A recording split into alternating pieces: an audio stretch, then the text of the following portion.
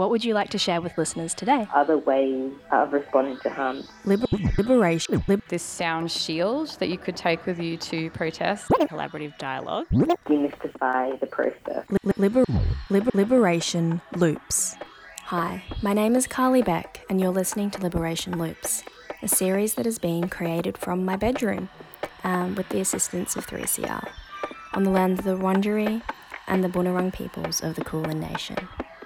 This is a series that dives deep into people's practices to challenge the criminal legal system. And through this series, I hope to discover in what ways people are already addressing violence in our communities, and what ways people are learning to heal from harm. In today's conversation, I speak with Annalise Arfat. Annalise is a community organiser, mother of two, behaviour change facilitator, and family violence practitioner who is passionate about transformative justice. Annalise loves to think, reflect, and practice accountability, prison abolition, and absolutely loves Malleefowl. Annalise works with persons of diverse cultural and economic backgrounds and believes that social change can only occur collectively. Today's conversation delves deep into the work of changing harmful behaviours, and this conversation highlights the importance of self-reflective practice and continuously practicing the balance of what Annalise calls coercive challenge and oppositional challenge. This afternoon, I'm at Insidium Radical Library. It's quite a cool day today, actually.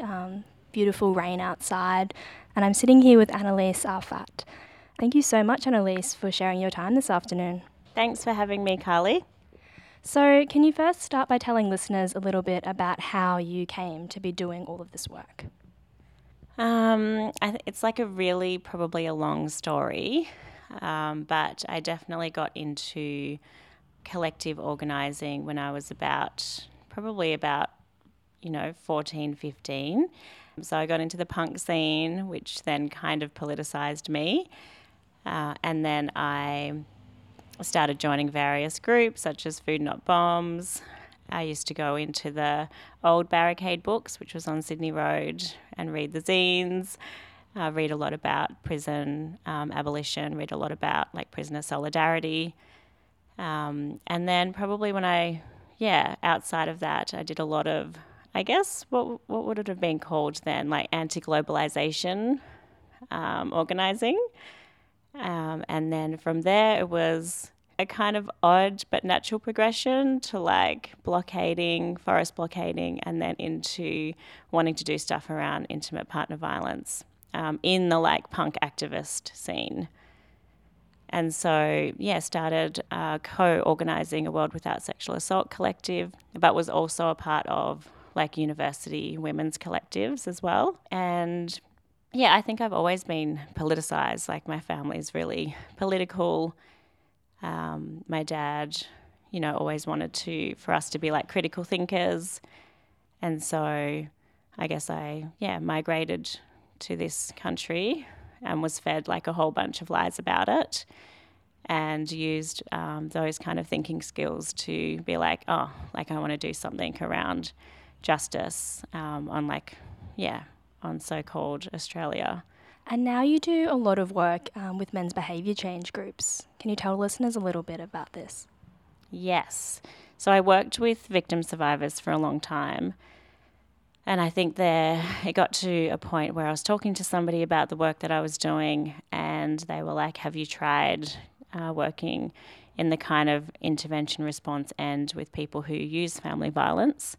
And I was like, no, I kind of hadn't thought about that before in terms of in the service sector. But I had done a lot of work in community responses and interventions to people who use family violence in my communities. And so I decided it would be really cool to build some skills. And that's pretty much primarily why I was the only way I can see myself doing that is, I guess, trying to get some formal training and starting men's behaviour change groups. So, in this series that 3CR is producing, we really want to know some of the practical ways that people can, in their lives, use tools for like community accountability and also work towards transformative justice. So what would you like to share with listeners today? Awesome. Well, I was thinking to share, I guess, like a framework and a tool, which is called collaborative dialogue. And I think it's a framework because you kind of need to have a particular type of thinking to be able to do dialogue in this way. And then it's a skill because it's a doing. I wanted to share the ideas around collaborative dialogue. So tell us more about this form of dialogue, and also what other forms of dialogue are there? Awesome. I'll speak a little bit about historically. So the ideas around dialogue have come from Paolo Freire, and other people such as Bell Hooks, who are kind of in the realm of this education framework called critical pedagogies. And that was the whole, I guess, lineage of education, which really challenged the idea that banking-style learning was effective.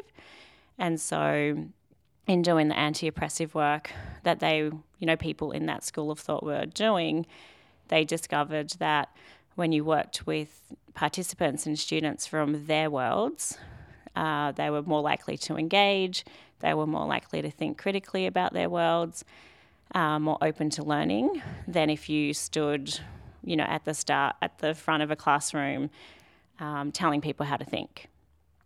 So both of them, I guess, and many other people as well, are in this field of work called dialogue work. So a bunch of people in the US, I guess, took the work of Freire and decided that it was really applicable to family violence work. And their work was working with people who use family violence. And so they were doing a lot of intervention work and thinking about what is change, what is accountability, and what do you need for those things to happen. And I guess what they found was what you need is for people to be open to learning, open to thinking critically about their behaviour, open to thinking critically about their worlds, the way that they do and have relationships, the roles that they bring into those relationships, their thinking and beliefs. And so then they started using this idea around dialogue. And then similarly, there was also the ideas around narrative therapy, which in Australia is I feel like is quite big. And in narrative therapy, they talk a lot about restoring and dialogue, and also working collaboratively with people in your community or your clients or the groups that you're running. And so these kind of two things together is, I guess, what I base my work on. Historically, that's where the ideas around collaborative dialogue have come from. And it's, people are always have this idea of making sure things are evidence-based.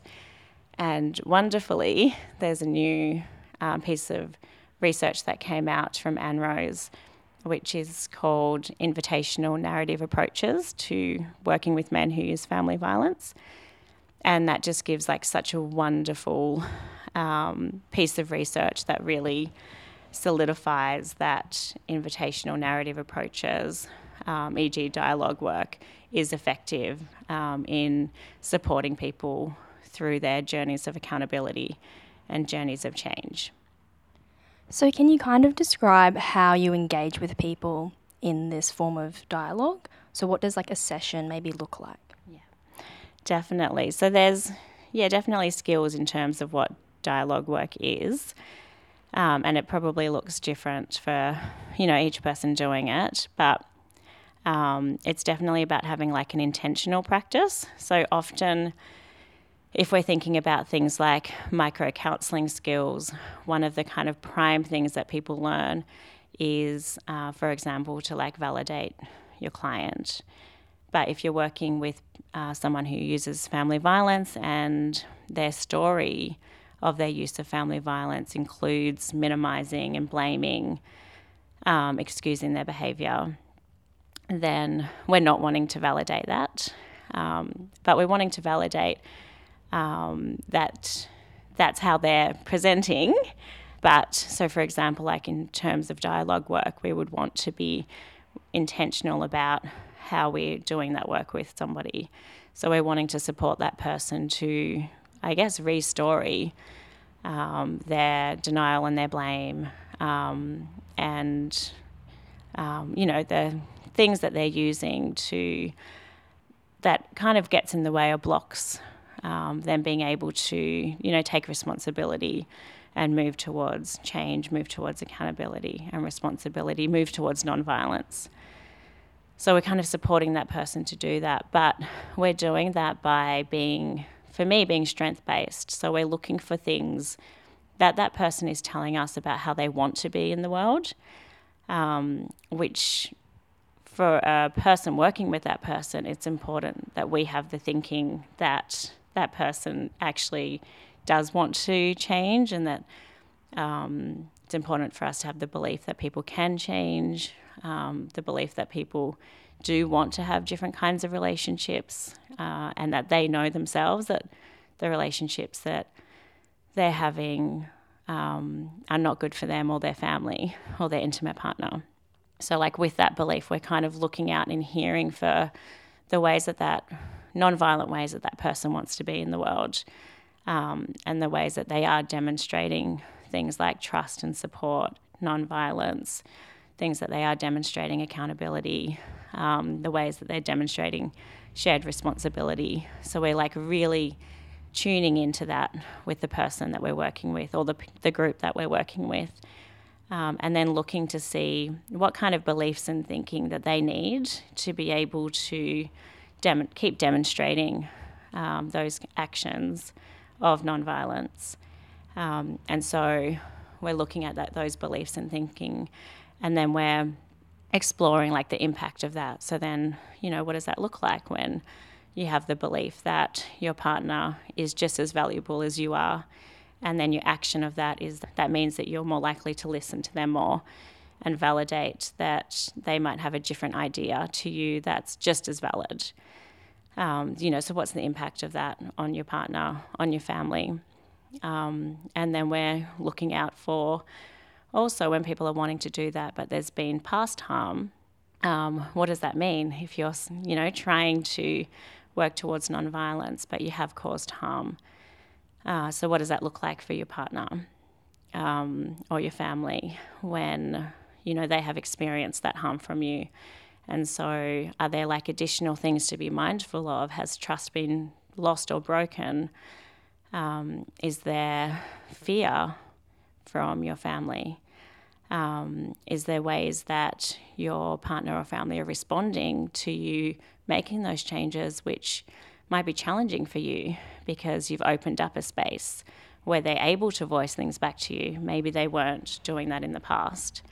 So what are the things then to be mindful of when there's been past use of violence? So we're kind of leaning into these things in a strength-based way, like hearing out for how people want to be, and also exploring like the beliefs and thinking that lie underneath that. And then the beliefs and thinking that lie underneath their behaviour that has been abusive and harmful, to actually kind of explore the contradictions and explore how they might move then and shift into the non-violent beliefs, and looking at the benefits, I guess, of that kind of world for themselves.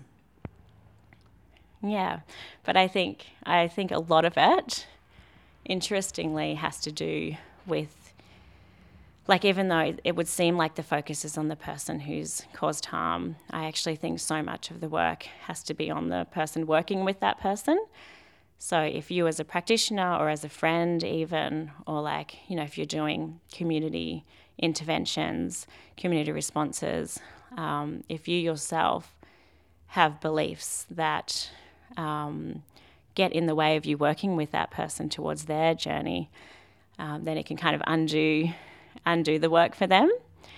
So I think there's a lot of self-reflective work that we need to do in community accountability so that we are accountable to that person, that person's partner and family, and also to like our wider community. Yeah, it just sounds like as a practitioner, you just have to balance a lot of like coercion as well as challenging somebody. And do you find that this works well with like peer-supported learning, so groups of people maybe who have caused harm, or do you find that it's much better to work one-on-one with somebody?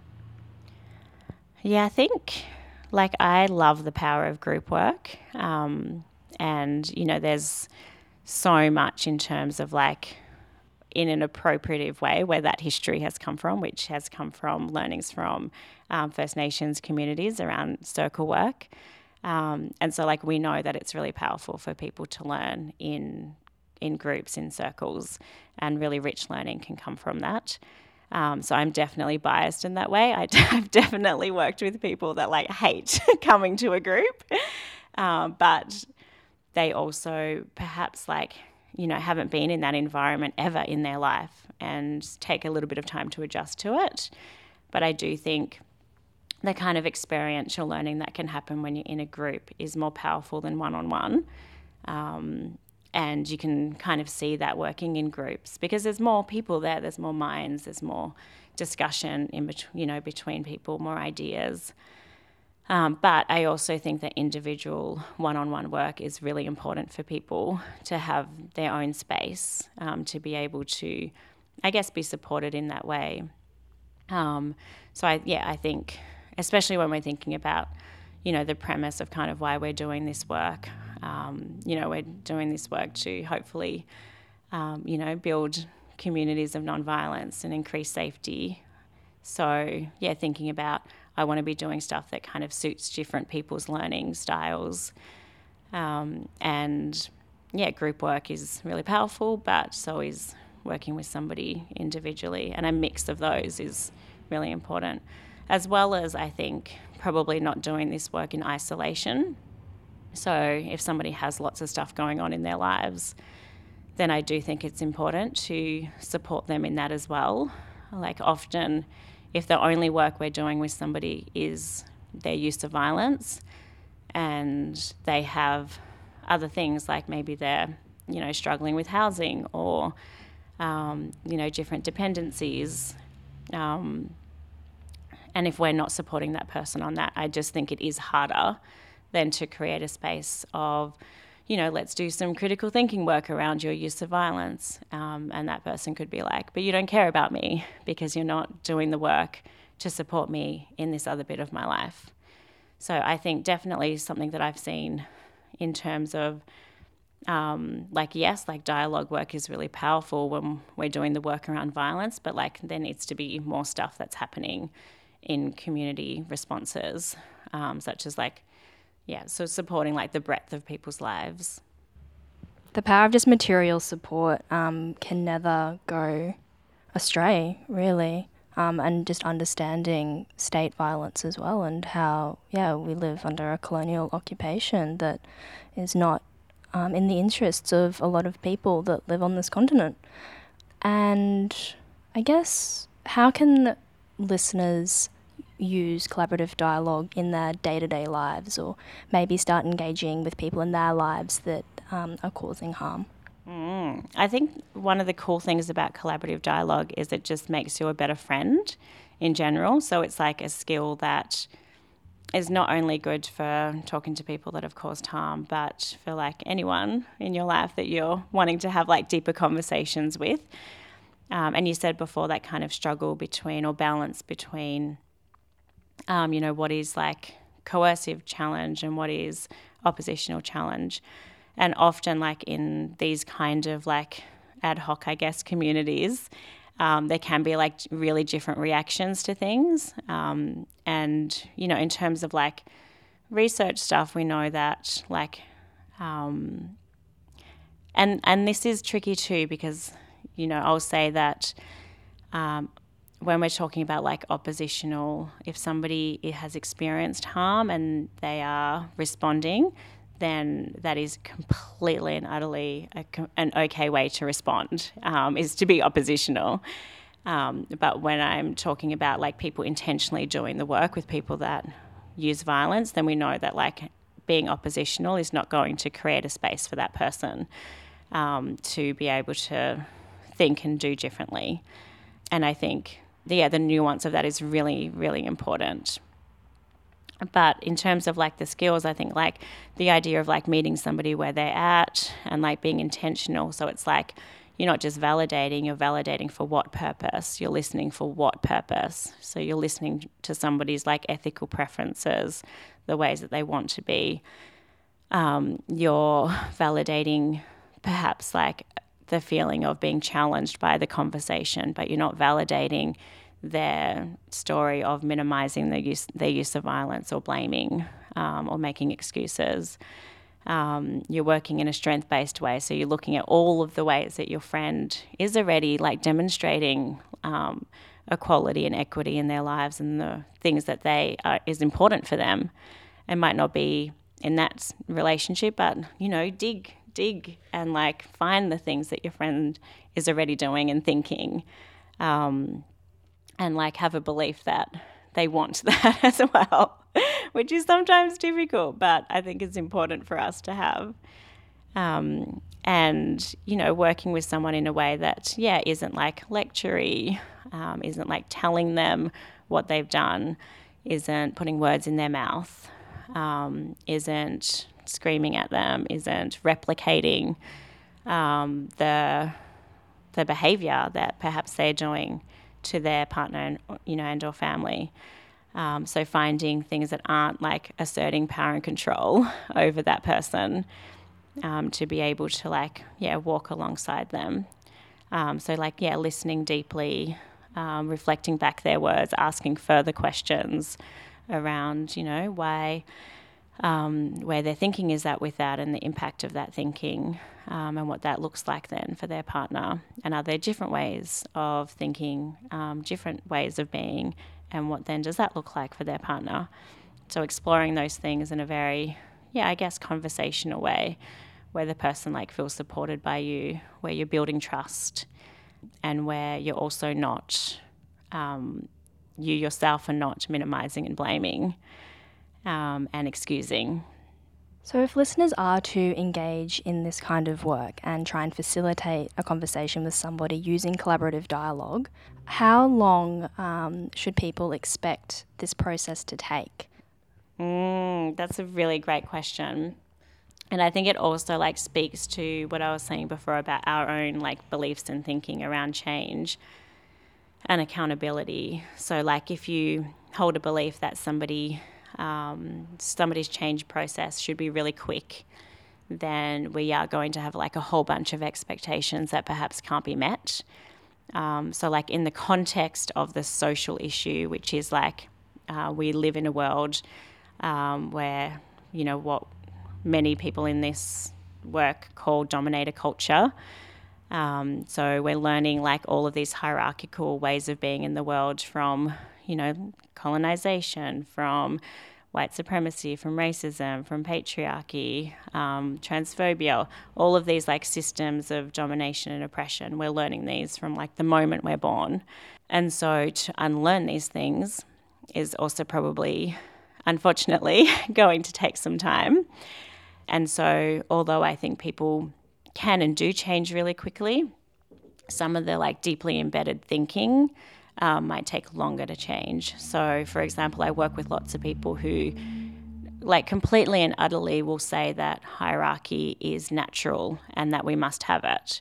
So, of course, if you're walking around the world thinking hierarchy is natural, we must have it, it's inevitable, then that's the way you will construct your relationship. And so that person might, walk alongside a journey of change and perhaps stop being physically violent, but perhaps their coercive control won't change because the underlying belief is that someone still has to be on top. So I think, when we're thinking about change, I'm how do we walk with somebody and towards that? We might not be there for their lifelong journey of that, but hopefully we can get them in that direction rather than the other direction. But, we know that change can sometimes take a really long time. And so when we're thinking about community accountability work, I do think all of us need to be doing this work ourselves for our whole lives, every day. And if we're not practicing that every day, then it's going to be really hard when something does happen in that community or in your community. It will be really challenging because, it might also confront, yourself in unexpected ways. But if we start to do that work ourselves, then we're less confronted and we can be prepared and we can support each other. And, when I'm doing group work with people, like every group that I have, I think about something that I definitely need to shift in myself, like a kind of thinking that I grew up having, which created a certain type of behavior. And that's like every week I'm like, oh my goodness, like fuck, like that's really intense thing about me that I need to like undo. And some of those things I still have not changed. So I'm like, and I'm aware of those things. And I'm like, oh, I really want to change that thing. It affects people negatively. So, trying to have like groups of people around you that are supporting you to make those changes and like, being in dialogue with you and opening up that space with you is so important. But also not having the expectation that like change is quick, because sometimes it's not. And we still need people to be working with that person or those people throughout their lifetime, especially if we're in this work where we think that, replicating prisons and putting people in prisons is not effective, then we do actually need to do this work over the course of someone's life and keep doing it. And there's just so many different tools that people can use when it comes to community accountability. When have you seen collaborative dialogue maybe not work so well? Yeah, I think times when I've probably seen it not work so well is, kind of often. I think what people expect is, so we live in this world that we've gone to school with like banking style education. We mostly, like most people in the communities that I am in, like they're communities of choice often, and they're communities where like there's lots of transients, there's perhaps like not heaps of trust. So I think in many ways people have an expectation of being punished. And then when you're trying to do like the work of collaborative dialogue, people are like, fuck off. Like, what is this? So it's often like a confusing thing for people to be like, I actually like want to work with you in this way. So I think even that kind of takes them lots of time to like work with people to gain trust, because there's expectations that it's going to go another way. And yeah, I think people also, in terms of group work, like many people like haven't been in kind of a space of critical thinking for a long time. So that's a challenge. So it's not that critical dialogue doesn't work in those spaces, but it's about creating the conditions where people are wanting to step into it.